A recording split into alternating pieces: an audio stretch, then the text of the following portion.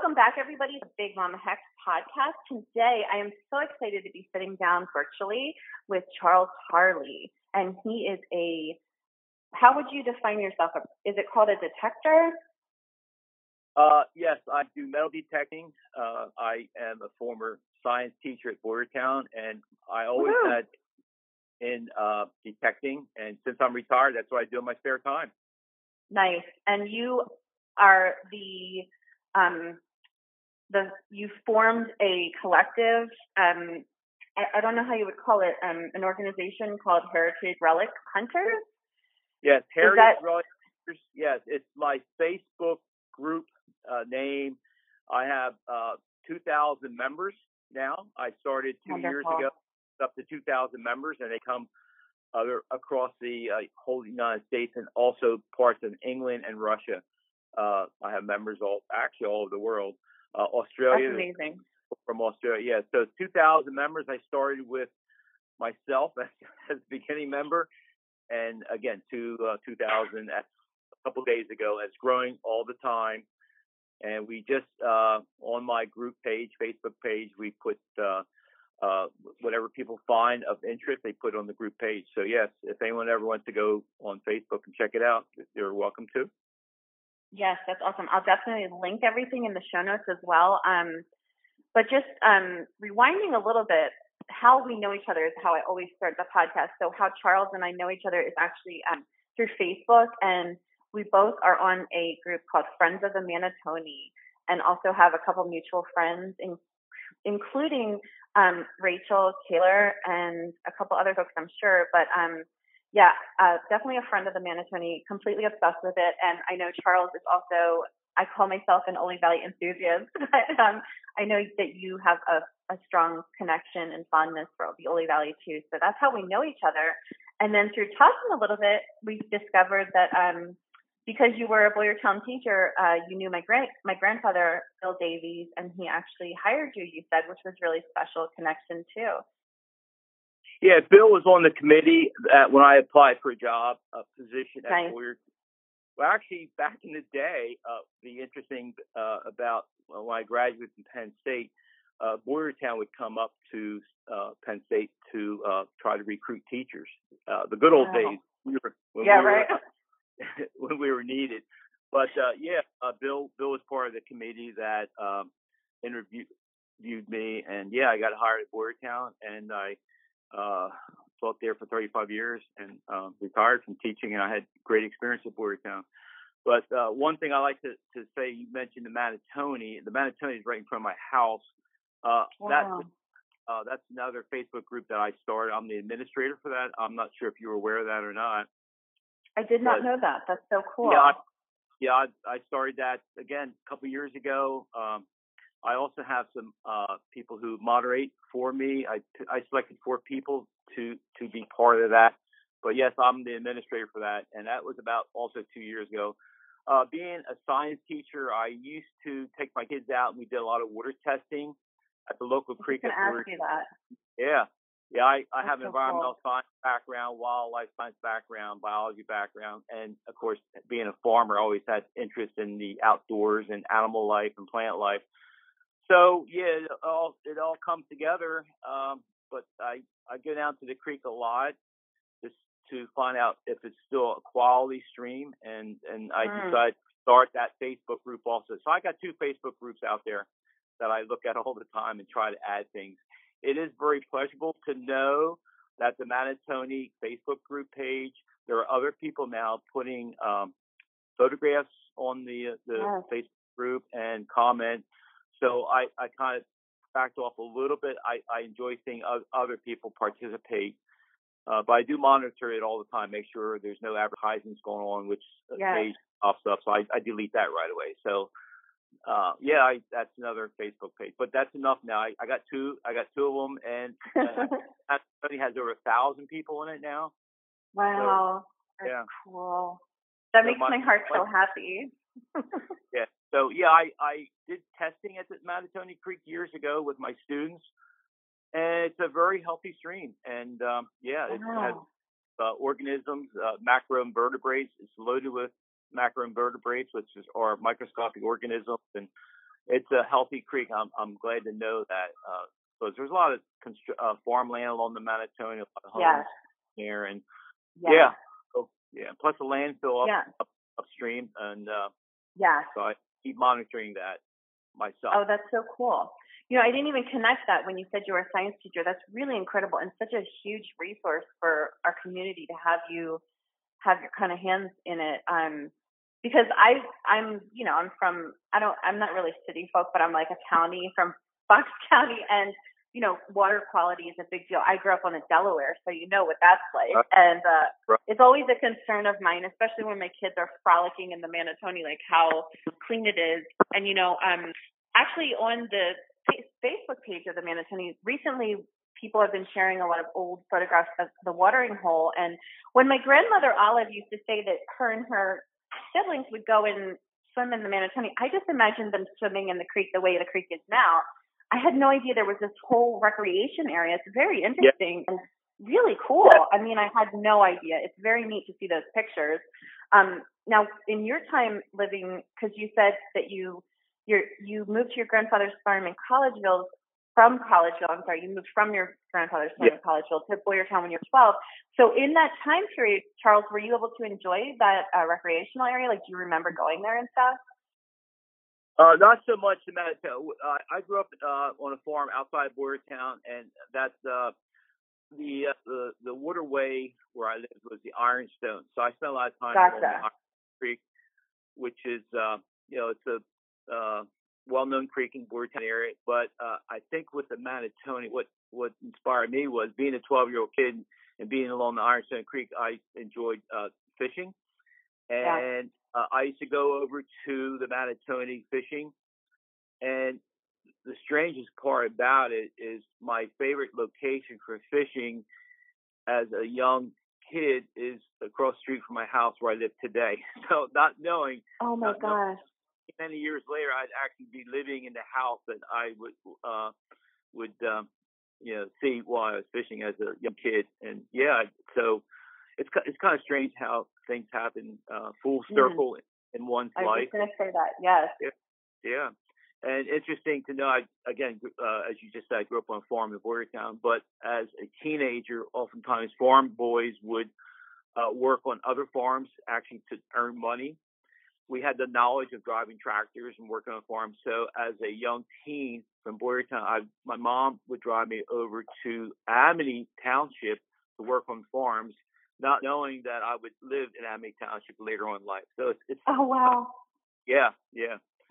So I got to know a lot of farmers over here, and now I live here, and it's my home now. But I enjoy the creek in front of my house. I enjoy the wilderness that still surrounds me here in Amity Township. Some places that have got developed, but it's still a great place to live. As Boyertown area and Ole area also, it's a great place to live. This part of Pennsylvania.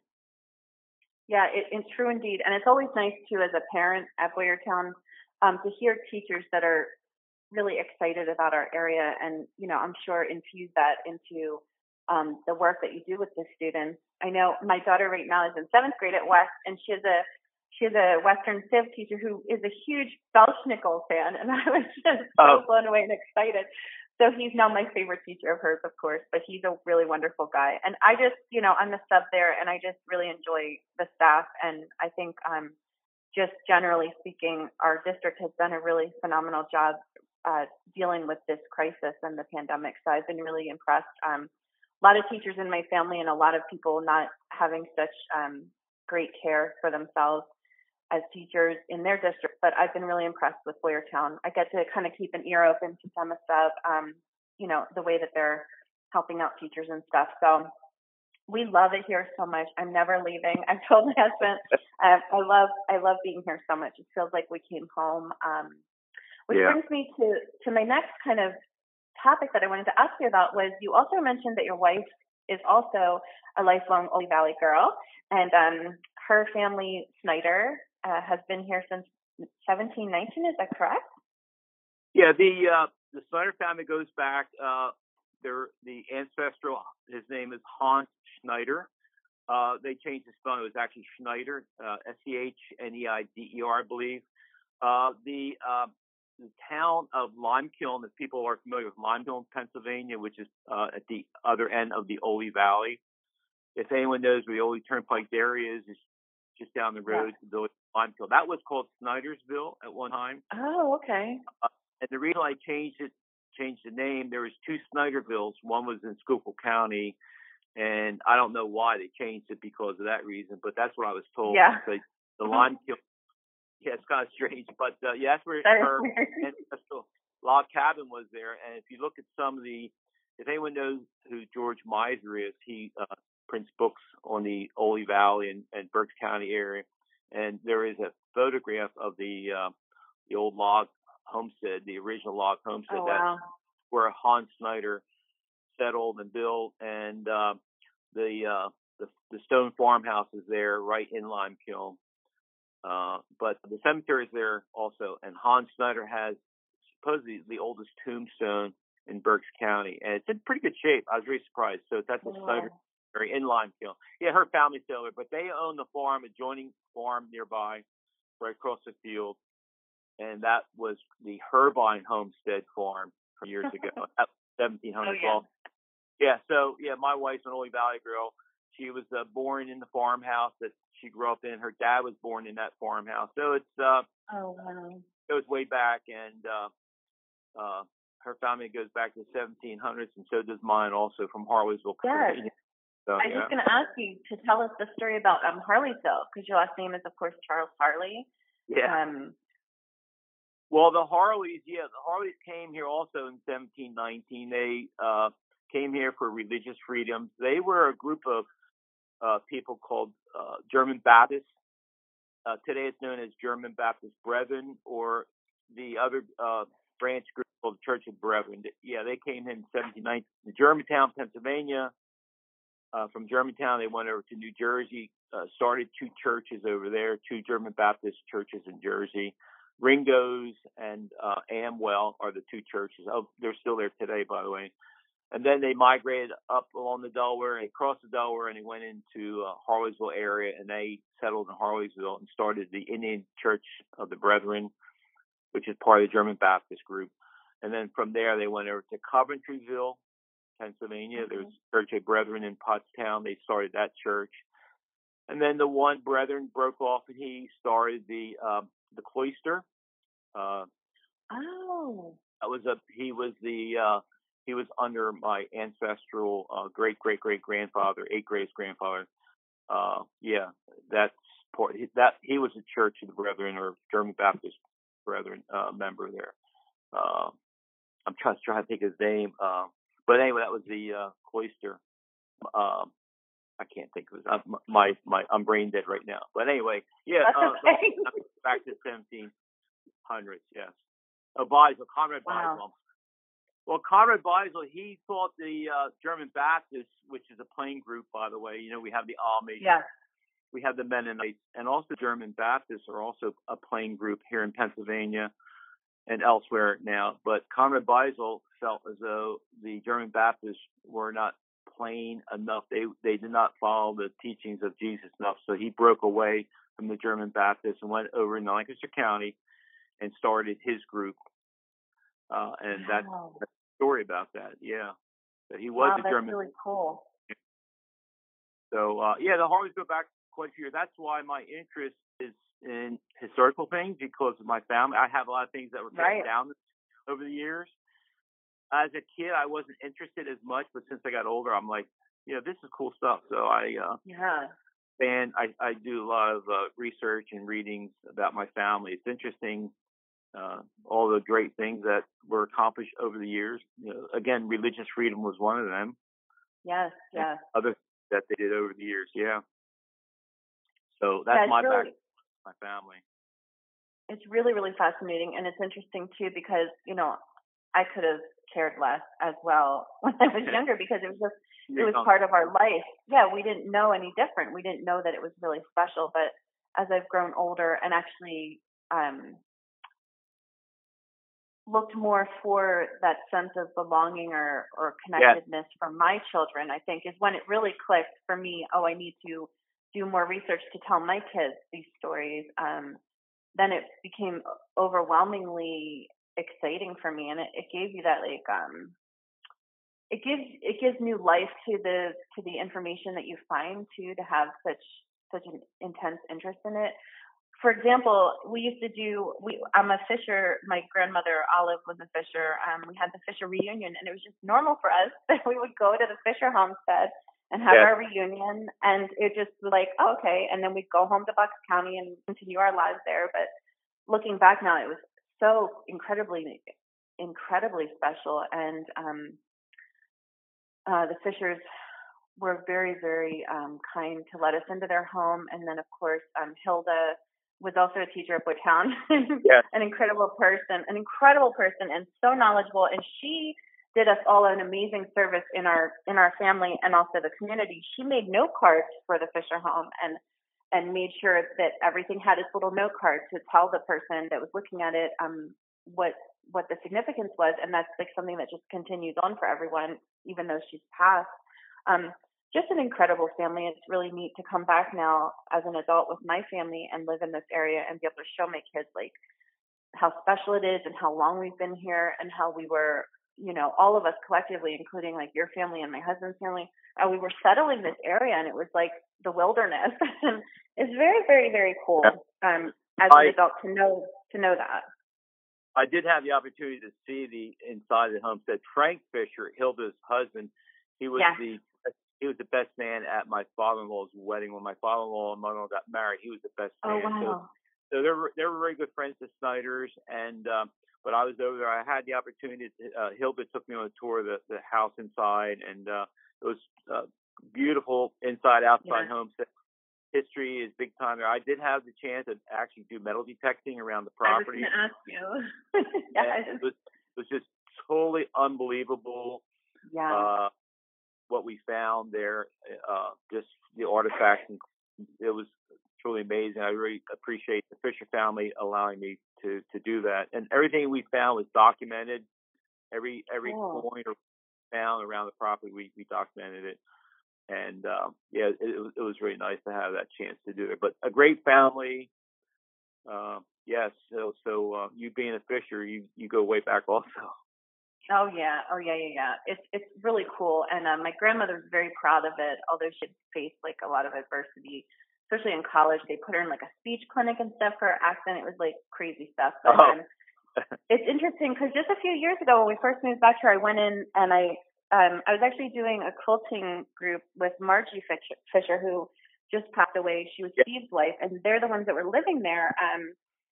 And she was incredible because she kind of carried that torch that Hilda used to give people tours, and also very, very kind and welcoming. And she took me back, and this is what I wanted to ask you about too, specifically now that you mentioned you'd been on the property. The spring house, she told me how when they were building the property, they would live in there, but they had to make sure it was secure, and they had it along the spring so that they could get water. And she said it would have to barricade the doors because of the local Native Americans, which was surprising to me because I had thought in our particular area that things were pretty peaceful, and I had not heard anything like that before Margie told me this. So I was kind of curious. I know the Lenape were in this area.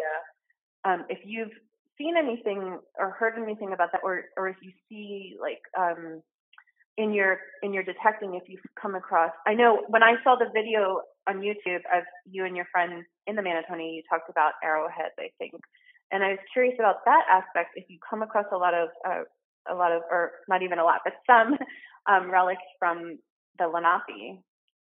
We every year we do about 2 arrowhead finding videos every year, and we have a couple places where we go and we actually do very well finding arrowheads. Now, I personally have not done a video for my YouTube channel. The YouTube channel that we have is called the Hoover Boys. It's a friend of mine. When he comes up, his name's Kurt France, and we do a video of our finds. And yeah, we find quite a few artifacts in the Ole Valley. It's not as easy as it was years ago because the fields do not get plowed. They do a lot of down, so it's more difficult. But getting back to the question about the Indians, the first natives, what happened was, the only thing I can share with you, and I don't know how much truth is behind this, but the local Indians were friendly. But what happened during the French and Indian War, the Iroquois came close to the Blue Mountain areas, and they actually came to our area to be a problem during the French and Indian War. And probably Indians were renegade Indians from the Iroquois Nation from out of the upstate New York area. They actually came down to our area, from what I understand. So maybe that was the issue, that they needed to board themselves up from that group of natives. Yeah, because I was kind of surprised, because I had always heard in the area, and especially when we do a lot of vending events, there's a man, and I apologize, I'm forgetting his name, but he always comes and speaks about the Lenape, and I've always heard that it was very peaceful with the Lenape, and I was kind of surprised to hear that. But yeah, maybe that kind of explains it. And then that side also goes back to the why am I blanking in Ole there? I'm right off of 662. Oh goodness me, totally blanking on the homestead. Not Daniel Boone, but on 662. Yeah, 662, right by the circle now. Oh my gosh, what's it called? See, I'm blanking too. It's got this beautiful home, but then a very small cabin, and they were one of the first French Huguenot, the Turk, I had to go through the whole French Huguenot thing. The Turk family. Yeah, I know where you Yes, the Turk. And now the disappointing part about that is you're not allowed to access that. I went to a couple of Berks History Trust meetings when I was working on my thesis and wanted to kind of collaborate with them, but that is sort of a private area. You cannot just go freely. So I haven't been able to visit that, but that's also pretty interesting place as well. And then my husband, who's a Yoder, he goes back to the Kime House, and the Kime Homestead is, I'll tell you what, Charles, of all of the places that I've visited, and I consider myself like a fluid person. I will entertain certain people's aspects or thoughts or beliefs and kind of absorb it, and either it sticks or it doesn't, but as far as like hauntedness or haunting or feeling the ancestors' presence, all the other places that I've talked about in Ole Valley, I've always felt very comfortable and like warm, not like a adverse feeling.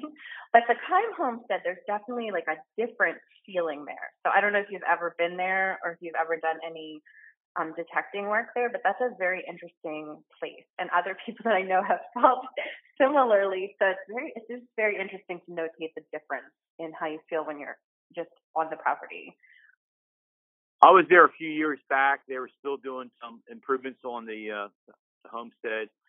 Yes, I've been there. I can't say if I had any feelings at the time, but I am glad that it's been preserved and saved. It is a very unique homestead, as is the Kaufman Homestead in Ole Valley, which is for sale now, by the way. Those two homesteads, they are pretty much original. I mean, when you walk into the Kime Homestead, again, it's been a few years since I've been there, or even the Kaufman Homestead, you get that presence of being back in time, that's for sure. Yes. And beyond that, I'm not aware of, but two great properties that are still standing, and they'll be around for a long time to come, I'm sure. So it's that we have community, especially Kime Homestead, so we have the opportunity to go there often if we want to, if we have that. I know with the COVID and everything, they used to have a festival every year there, so hopefully that's turn. Yeah, I hope so, because we've talked about it before, you and I, about having more people come and visit Ole Valley and see the how special it is. But back to the Kime Homestead, maybe the difference that you feel when you're there is exactly what you said about how it's all intact still, and like other homesteads, like the Fisher Homestead or whatever, like it's lived, it's modernized in certain ways. Maybe that's the difference. Is it's almost like frozen in that period, and maybe that's just the difference. That it maybe just feels really uncomfortable for a modern person sometimes. So maybe that's the difference. Maybe it's not necessarily like a negative thing. It's more like just uncomfortable because of how modern we've become. But that's interesting. I have to go back. My husband, I was taking some photographs, and he was like, "Oh, you should do some at the Time Homestead." And I said, "I can't go without you because there's just something about it." But it's also not like my ancestors, so maybe there's also that like familiarity where I feel really comfortable in certain places. But that's really interesting. I've never been to the Kaufman Homestead. I'm gonna have to check that out. Maybe I can talk him into it. I think he's saying that I'm of the Ole Valley. It is for sale. I'm not quite sure what the selling price. I think it's $1.9 million for 125 acres of land. But that place, that place, I drive by, not drive by. If you go there and just park your car and look around, it's like back in time. It's the area where it's located. It's not built up at all right in that area. It's just a great property. I just hope whoever does purchase it does restore it in such a way that it keeps its charm. That's for sure. Yeah. Indeed. Let me ask you real quick about the sacred oak. I know we talked about it, but I think that's where it deep into our messages to remember. Certainly, if you have done any detection there, you'll find many very interesting things, because I know for a long time people would go there and leave what do they call it? Leave like offerings for the tree and the spirit. Right. And particularly, I'm interested in asking you because it's a favorite place of ours, and actually we got married there. Thankfully, the new owner was very, very kind and let us do that. Right. There's like a formation of stones off to the right when you're looking straight on at the tree. And I know when my husband and I first went there, when I first saw it, he said that, somebody had told him that those were like for Lenape ritual. I don't know, something to do with that. Right. And I'm wondering if you're aware of that at all. Are you aware of anything of significance with that formation, if you know what I'm talking about? I've always been curious. I've been there, and I do know what you're referring to. I do not know the significance of that, to be honest with you. I don't know the background. I know twice a year they offer guests to see the tree twice a year. I'm not sure the dates, but I'm sure people could look that up on the website, whatever. But I was recently there. I actually not far from there. I have a relative cousin has a farm, adjoining farm. That's where we do most of our arrowhead hunting, on the neighboring farm. Wow. So it's interesting to me that I'm looking for arrowheads. I can look across the field and actually, this time of year anyway, see the tree from where I am. So believe me, when we pick up an arrowhead that is like 3,000-4,000 years old, I just stand there and I hold that arrowhead in my hand, and I look over that direction. I'm like, this is a fantastic event in my life, just to hold something that the last person who touched it was 3,000-4,000 years ago. And I just think about that. That's what makes what I do just a pleasant experience for myself and my friends when we're there. Again, we try to document everything. I don't want to be accused of being someone who's removes something and doesn't do anything great about it. I try to share. I actually go into school. I go back to school and I do share it with children, kids, students. Oh, wow. I was doing it once a year, but since the COVID, that's not in the works right now. I do share my things with kids, and I put it out there. But that Sacred Oaks, that's a really neat place that we have in the Ole Valley. It goes way back. I'm not quite sure how old it is. I think someone said 600-800 years old. That tree. I think so. Yeah. I know the last I heard it was over 700 years old. So I think that's a fair estimate. And I know I'm sorry. Go ahead. Well, there was a tree similar to that down in Amity Township on my uncle's farm, and not many people knew about it. I knew about it because I used to wander down in my uncle's farm, and I'd stand underneath that tree, and I was just amazed about it. And anyway, the farm got sold, and they went in there with all kinds of equipment and took every tree away except that tree. I said to my wife, I was very happy to see that they let that tree go. Went back a month later, and the tree was gone. It was so big. Had special equipment in there to remove it. It broke my heart because that tree. I'm not saying it was as old as a sacred oak, and it wasn't a sacred tree in itself. But to me, it was like back to William Penn, I'm sure, and that tree gone, and it just broke my heart. I was pleased to see it saved, but it was just a temporary because they didn't have the equipment to cut it how big it was. It broke my heart. That was in Amity Township. That is heartbreaking. It would be today. I think I would have probably stepped forward and tried to have it stopped. I'm not a protest away, but that tree was just beautiful, just like the sacred oak. It's a beautiful tree, and that tree is going to be there. A friend of mine works for Bartlett Tree Service, and they are they monitor that tree all the time for healthiness. I was going to ask you about that. Yeah. I was going to ask if you heard about. There were a lot of efforts. So there's a new owner. So we got married in 2013, and that same year there was a new owner, and it's a man. I don't know his name.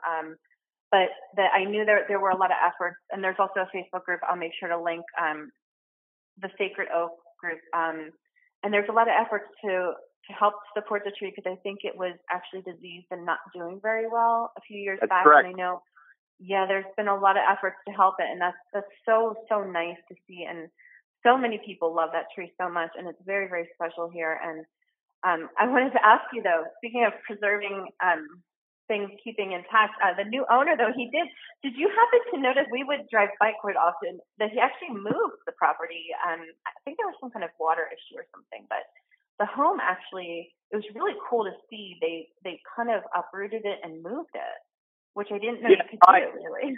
It's really neat. I actually know the family, and the family has given me permission to, they own several farms. Wow. And I will not ask. I do have permission to go to a lot of different places, but I will stay out of that particular property since it is a sacred area as far as concerned. Again, I do have permission to go on their land, other locations. But the house was moved. I'm not quite sure what the issue was, but I know it was close to the road. And it could have been a water issue. Actually, the old, it's a brick farmhouse, and they actually moved it back about 200 feet at least, back on the other side of the ball. It looks great. It really does. Yeah, it was neat to see them just preserve it, when they could have done whatever they wanted. I mean, it made me really happy. And the owner was very, very nice to us.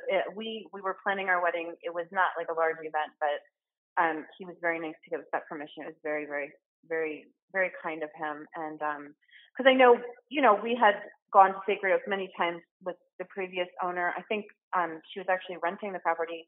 And, there weren't any restrictions, and you never knew what you were going to find when you walked up on the tree, to be honest with you. Sometimes it was a little bit intimidating because people would go in and, like with all full disclosure, do some odd things.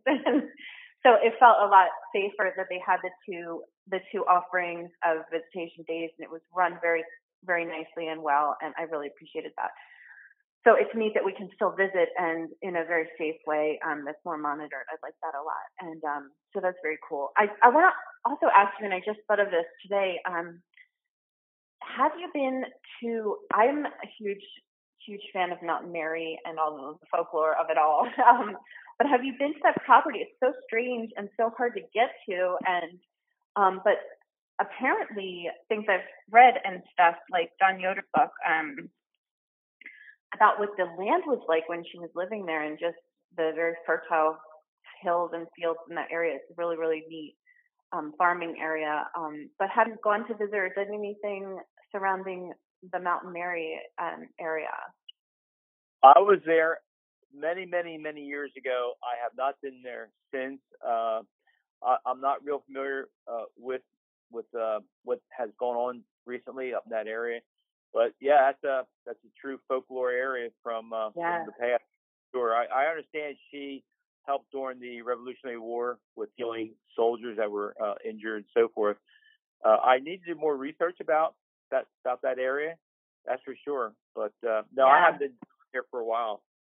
Yeah, that area is not in my toolbox either. It's just not like ancestral, and I just don't ever get over that way. But we're interested in her because of the folklore. But church, right?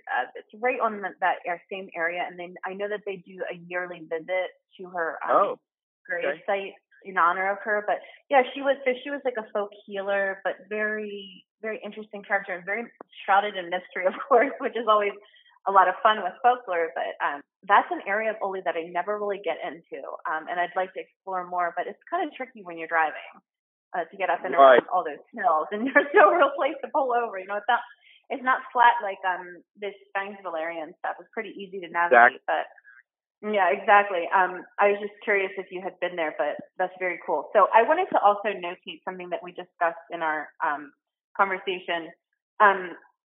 I was wondering how you became interested in detecting, but I wanted to also mention, and you kind of touched on it a bit, that you said, I'm all about saving history, and it makes you feel bad when people look at you as treasure thieves, and that, you do know, you take notes, and you have a lot of ethics surrounding the work that you do. And I'm curious about a couple things. I'm curious how you got interested in it, and then secondly, are you planning to put some kind of publication out or be able to showcase the things that you found in the future? I'd be very, very interested in seeing the body of work that you've collected, and really grateful to you. Thank you very much for the work that you do, because I think it can tie together so many unanswered questions about the people of the past that were in our area. So those are a couple of questions that I have. How did you get interested in it? And if you could just speak briefly about, the ethics that you follow when you're doing detecting, I would appreciate that. Thank you. Basically, I love history, of course. I love nature, the science, like I said, wildlife. I'm on both ends of the spectrum. It's one of these things where we would go to the beach years ago when the kids were little, and we used to see people metal detecting the beach. So basically what I did was I bought a cheap bounty hunter from Cabela's years ago and took it to the beach for the kids. And we'd find coins and things on the beach, which was fun. And then we'd come back home, and basically that metal detector just sat in the corner. So when I retired from teaching, I thought, let me just do some metal detecting around the house here. And I went behind the house and I found a silver dime. I thought, oh, this is really cool. So, make a long story short, on the family farm, we had 3 farms in Oli, 3 of them. We decided to put one up for sale and sell to the neighbor. And I needed to look for survey pins. So I used the metal detector to find the survey pins. So being at the farm, I played around with it, and I started finding coins, on the farmland. Oh, wow. Old coins, 1700s. I thought, hey, this is fun. And again, with my history background, I really got connected with doing that, and I started watching YouTube videos. And this one particular person, he's probably number 1 on YouTube with metal detecting, Kurt France, and it's called the Hoover Boys. I texted him and reached out to him, and I didn't hear anything from him. And I started showing him the things that I would find up in Oli, and he then reached out to me, because these coins were go back, like early 1700 coins from King George coins and stuff like that. We'd find Spanish reals, silver coins from the 1700s. And so that's how I got started. And I started to watch a lot more YouTube videos. I, of course, upgraded my metal detector to be a better one, and which was a good thing to do. So that's how I got started, and I just wanted to make sure that whatever I found, we would document it, and we went to places already where it was going to be developed. We went there ahead of time to do metal detecting, and basically we saved a lot of history that was in the ground by doing that. And that's one of the things I want to share with you about Boyertown area. When they're at Boyertown, New Hanover Township, most people don't realize this, but that was a 2-week encampment for George Washington's troops after the Battle of Brandywine. And I know as a kid, my friends would find relics from the field. You know how people find arrowheads? Well, my friends as teenagers, they'd find relics from the Revolutionary War. And I had the opportunity to go down there and did some metal detecting. Sadly, there's a lot of great areas now covered with developments, houses and things where the encampment was located. But I had some opportunities to go to places where it's still open space, and I found some really nice relics and coins from the past, and musket balls and parts of rifles and so forth and so on. I actually contacted Valley Forge about some of the things I found, but they were not interested in what I had because I guess they need to have someone professionally there to document it, so forth and so on. So I have it in my relic room here, and I show, again, when I go back to school and show kids, I show kids my stuff. So I have it, I kept it, I know where it came from, and I document it myself. So yeah, that's how I got into metal detecting, and it sometimes bothers me because when I was on the phone, not to say anything bad about Valley Forge, but I know they're not too fond of metal detectors out there. But I wish we would have a better relationship between people who actually go into areas and find materials that we can work together on it. So I understand it. There's a situation that occurs sometimes that we have our differences, but I would prefer us to get together and work on things. So yes, but yeah, 100%. I got so it was really a pleasure though to metal detect on our family property, which was settled by the French Huguenots. The Turks were French Huguenots. The Herbines. Yes, I do. Yep. Or what the Yoders were. What were the Yoders? Were they Swiss, German Swiss? Yeah, Swiss German. Yep. He says there's some Alsace in his lineage, but I don't think it was necessarily the Yoders. Okay, but the French Huguenots, they were in the Ole Valley a long time ago, and I was able to find a coin, a 1640 coin that came from the Netherlands, and I didn't know much about. I didn't know much about this. What's the coin 1640 being found in Ole Valley? But anyway, I found out, and from watching a Netflix channel, by the way, Versailles. I watched the Versailles Netflix, and then I found out that the king, King Louis XIV, chased out the Protestants out of France because he was Catholic. Out France, they went into the Netherlands for a few years and settled in the Netherlands. The French Protestants were the Huguenots, and from there they came to America and they settled in the Ole Valley. So that coin probably did come from the Netherlands, but the French Huguenots brought it with them on their ship. Yeah, it's interesting how that all became connected. So cool. But yes, I've seen like a television show. Where you're holding the coin and then like there's this crazy zoom and it shows you like the Netherlands with the French Huguenots. Like it's so visual to me. Just the image of how you trace the story behind the relic. It's really very cool and fascinating. I love it. But it took a Netflix video to King Louis XIV. He didn't like the French Protestants and he chased them out to the Netherlands, Holland. And they're the Turk and the Bertlets and the Herbines. They settled in the Ole Valley to get religious freedom, just like a lot of other families in Pennsylvania, because of William. So yeah, this is history. It's just crazy. To me, it's just fantastic. I just enjoy it so much, and my metal detecting again, and my arrowhead hunting, and just being retired now, it just gives me new life. To wake up every morning and figure out what I'm going to do something that is pleasurable to me and also to my friends and community. Because I like to share.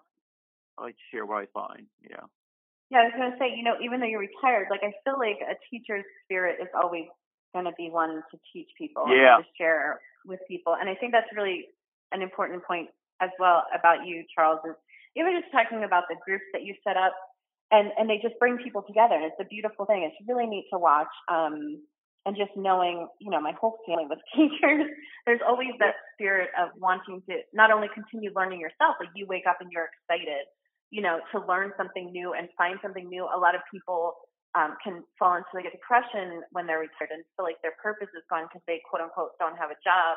But really, I think that's of the teacher's spirit to just continue that cycle of learning and teaching and learning and teaching. And I love that. It's very, very cyclical and always giving back and paying forward and giving back, So it's really neat. I love that.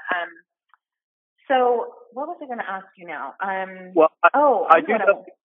I know we wanted to talk about, the things we find in the Ole Valley is very historical, Yes. and we did mention our between ourselves about this chance of possibly creating a museum Yeah. in Ole. I know Boyertown. I've been working in a small way with the Boyertown Historical Society.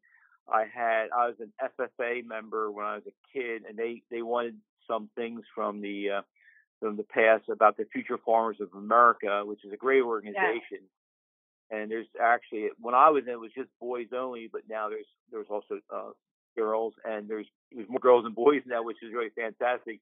But I I had a display in the Boyertown Historical Society, all the things that I had as an FFA member, my coats, my jackets, and I really enjoyed being at the Boyertown Historical Society. I was never there before, and I thought, this is really great that Boyertown is saving all the things that are given to them that part of the past. And I think about Ole. Ole does not have they have a historical society, but they have no museum. And right. You and I talked just a small way that maybe something can be done in the near future that Ole can have a building set up. Yes. Like Boyertown has.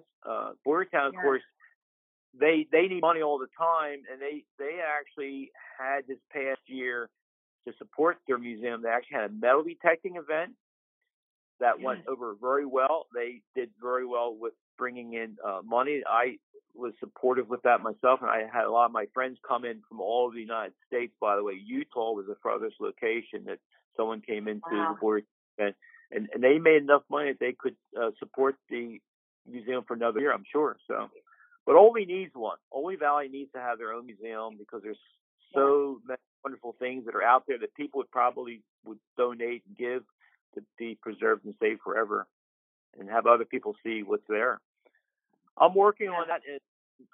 I'm working on that. I have a friend who is very active in the Ole Historical Society, and we're getting together shortly and seeing what approach we can do to get this done, get this completed.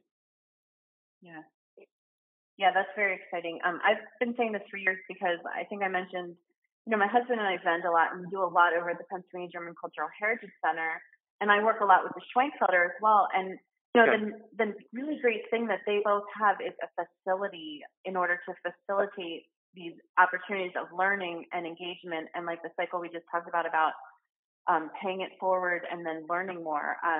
It would be so nice to have something like that in Ole. And I mentioned to Charles and publicly as well, I'd be happy to offer any of the services I have. I don't have money, but I can offer my services to volunteer to get that going, because honestly, I spent so much time vending and in events and in education that I'd be very happy to facilitate an educational program.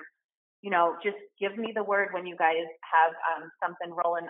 That makes me so excited and so happy. And I know that it would have profound impact on not only the people from Ole Valley and the people contemporarily living here, but also in the larger community. I think it's just it's such a sacred and special place, and that's very, very exciting to hear that the wheels are in motion and you're talking about this. And we're just, I'm sure people would get behind it and get some fundraising done and, all of the things. So keep us in the loop. Make sure you follow Charles on his different groups, and I'll certainly share when anything changes or, we need some support in that way. But that's very, very exciting news. Just to hear the prospect of it makes me really, really happy. So thank you for your efforts. That means a lot to us, I do know it was getting a building, finding a building in the town of Ole, which would be probably the best to have it in the town of Ole. They're all prime properties.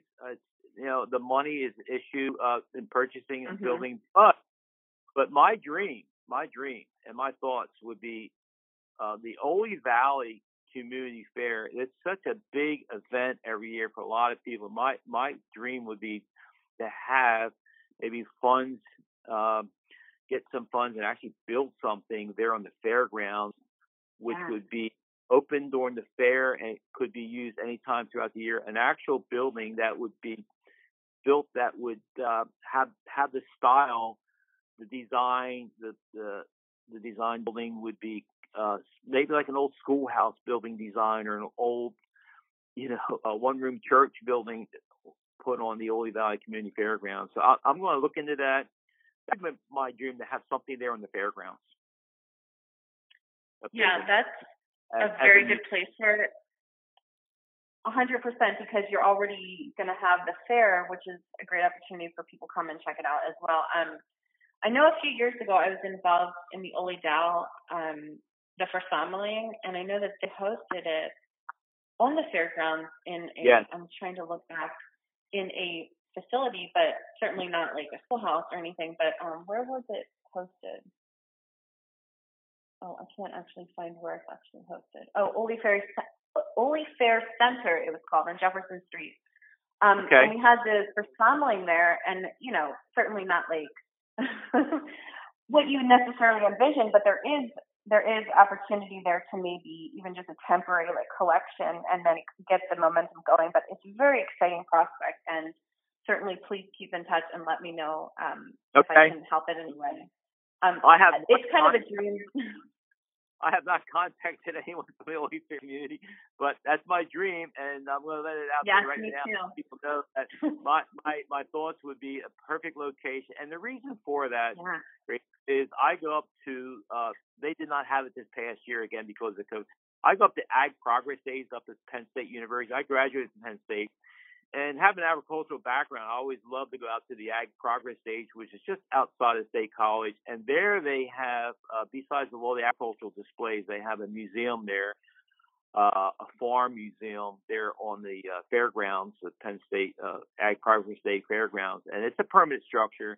And in that museum, they have, of course, a lot of history of farming, and they have a lot of things on display. I'm thinking that would be great to have the same thing at the Ole Fairgrounds. Not just our, in this case, historical things from the Ole Valley, because what's taking place, just like ourselves, on our 3 family farms, we had relics and things there from the early times, early 1700s. We had a chest there that had Herbine's name on it, and that's old, and it's a shame that stuff, when you have a farm auction, sometimes it leaves the valley. So it's nice to have people donate some things for this museum, and that's a dream of mine. Even though I'm not an Ole Valley resident, my wife is an Ole Valley person, but I love the history of the community, and I think that would be a great asset to the community to have a museum there at the fairgrounds. Again, I didn't contact anyone. I'm going to work on that. So. Yes. Well, we're very excited to hear that, and look forward to seeing how it pans out. And any help you need, please let us know. But I was going to say, a dream of mine would be to, be in, at least as a consultant, do educational programming. I love that so much. I've moved out of a classroom per se, but I say all the time,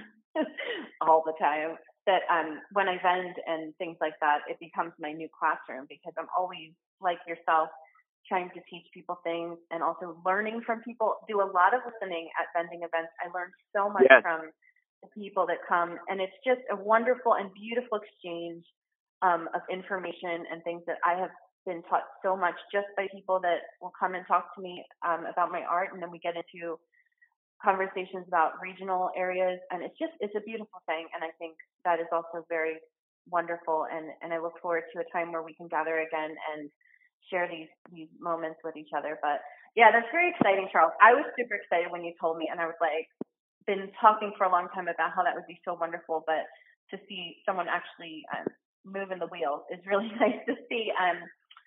So that is all wonderful, and we did a really good job, and we're at an hour. You brought it up, which was wonderful, about the collaboration with the Boyertown Historical Society. And Rachel Kaler is a friend of mine and now the new president, which is very exciting. She's a really great energy and spirit. And we're going to be doing some collaborating with some educational workbooks and stuff for the Boyertown Area Historical Society. And it's neat to see. I guess I should ask you one more thing. Are you a member of the Ole Valley Heritage Association? I am not. I'm meeting a friend of mine this coming week, and he'll probably advise that. He probably will say to me, "You should join. You should join." And and also the Boyertown Historical Society. I actually spoke to Rachel about a week ago. They're doing a barn tour sometime, I think in September, and she knew I grew up in Boyertown. She knows I have a farm background, and she is interested in knowing if I could maybe find some barns to add to the list they already have. So that's work. So that's going to work. So I have to sit down and think about some of the farms that I still remember from Boyertown growing up in that area. Rachel she's very active in the Boyertown Historical Society, along with a few other people at which you need. You need these volunteers out there to make things happen. So Rachel is connected with me in that way. And also there's an upcoming metal detecting event. They're going to have 2 this year. And I got the word out with all my friends, and they're going to come from all over. It's amazing how they come. I actually have them camping in the backyard. They bring tents and they camp on my property, and I let them use my bathroom facilities and shower facilities. We have a great time. Campfire at night. So there are outside people coming to Boyertown area to participate in this event that, again, is supportive of the Boyertown Historical Society. So it works out very well. Yeah. Oh, you know Robert Faison? You know Robert Faison? Who is it? Robert Faison. I don't think so. Well, he's the one who actually gets this metal detecting event going. He's from Boyertown, so he's doing a great job with that. And we've become close. Guilty of it. It's all about. I don't know many. It's all about these places need money to support the building. Yeah. So. Yes, 100%. I'm guilty of not knowing many people in Boyertown, unfortunately. Right. We have a young family, and we pretty much keep to ourselves. We're very busy when we're at home. But then, all the vending events and stuff happen to be outside of Boyertown. But we always love every year the Belschnickel because it's very nice to be in Boyertown.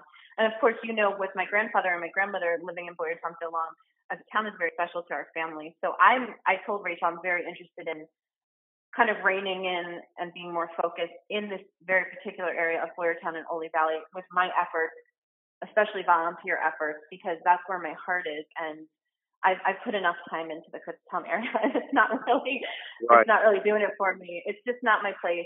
My husband grew up in Virginville, so it's much more special to him. But I really want to, when you're a busy person, we're self-employed, and then I have all these other things that I do, and then having a young family, time is so precious, and what you choose to use your time for volunteering or stewardship is very, very important to be focused and thoughtful about. So I've told her that, and I'm telling you that too. Please keep me in mind if you guys need any help getting word out or gathering people for any kind of event or something. I'd love to help out in that way.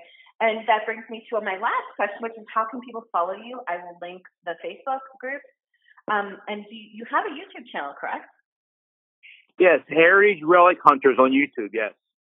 Heritage. Okay, cool. Okay, make sure. And I'll tell you, that video was really fun to watch. It was really fun to watch you and the Manatoni. Very entertaining and fun personality. I really enjoyed it a lot, especially you said to your friend, I think Charlie, right? I think you said, oh yeah, watch out, because I think it was a whistle. You said there might be a coal eye on that. And I should have known because you're a science teacher that you would know that, but it was funny to me because I'm always thinking about things like that. There you go. So it was entertaining. It was really entertaining. I enjoyed watching it a lot. So from watching of the YouTube channel, it's I do a lot of detecting on land. I can tell you, and you're obviously aware of this here. I have that Facebook group, Friends of Manatoni. The Manatoni is really a special creek, stream, whatever. It's very historical. There's a lot of old mills built along the Manatoni, and I am going to do more detecting in the waters of the Manatoni.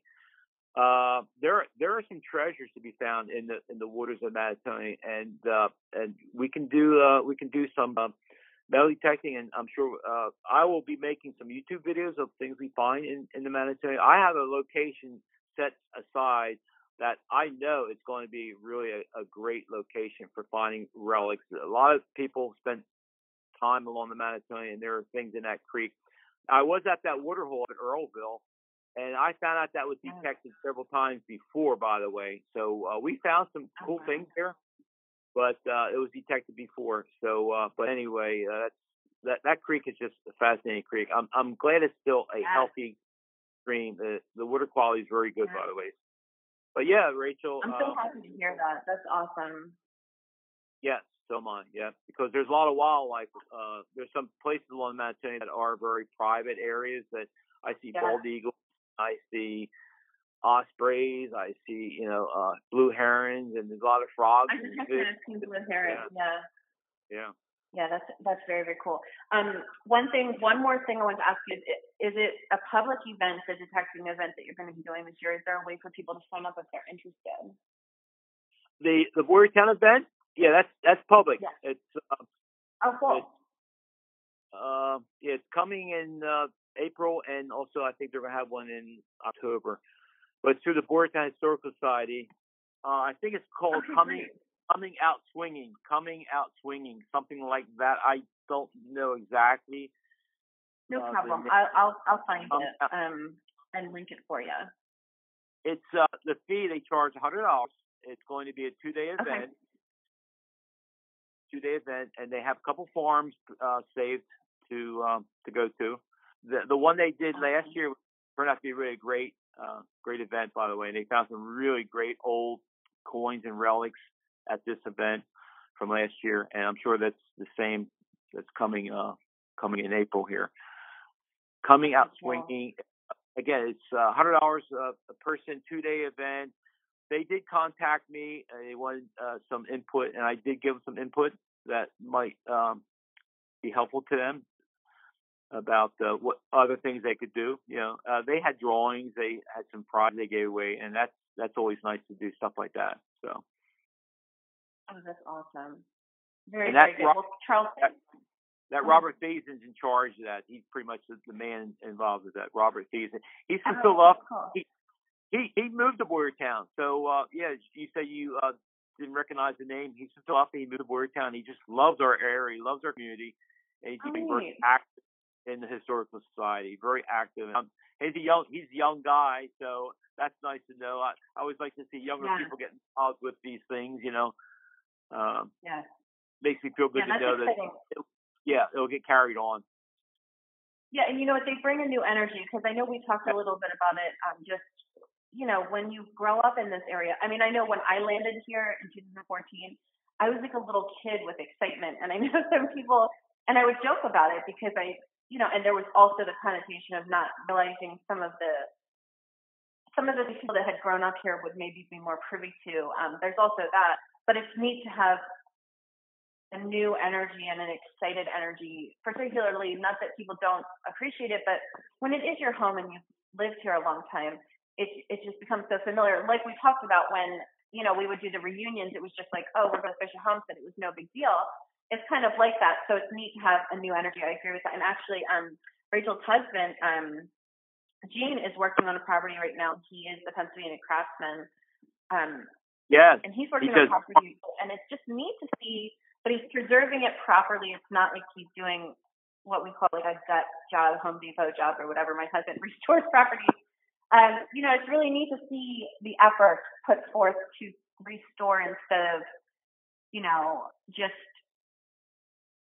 completely redo. Right. Which is something that Gene is very passionate about. But there's a lot of really exciting things happening, and a lot of people, movers and shakers, that are getting it done, and it's just a neat time to be here and be part of it. So, Charles, I really appreciate your time. It was so much fun talking to you, and I'm so glad that we connected and that we had so many things in common and we didn't even know it. And I just really appreciate the work you're doing, and very, very grateful for you to share your time with us, and can't wait to see what you do moving forward.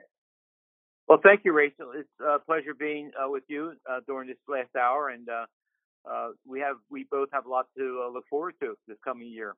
For sure. It's going to be a good year, right? Yeah, definitely. Yes, indeed. Okay. Thank you so much, Charles, and mach gut. Mach gut.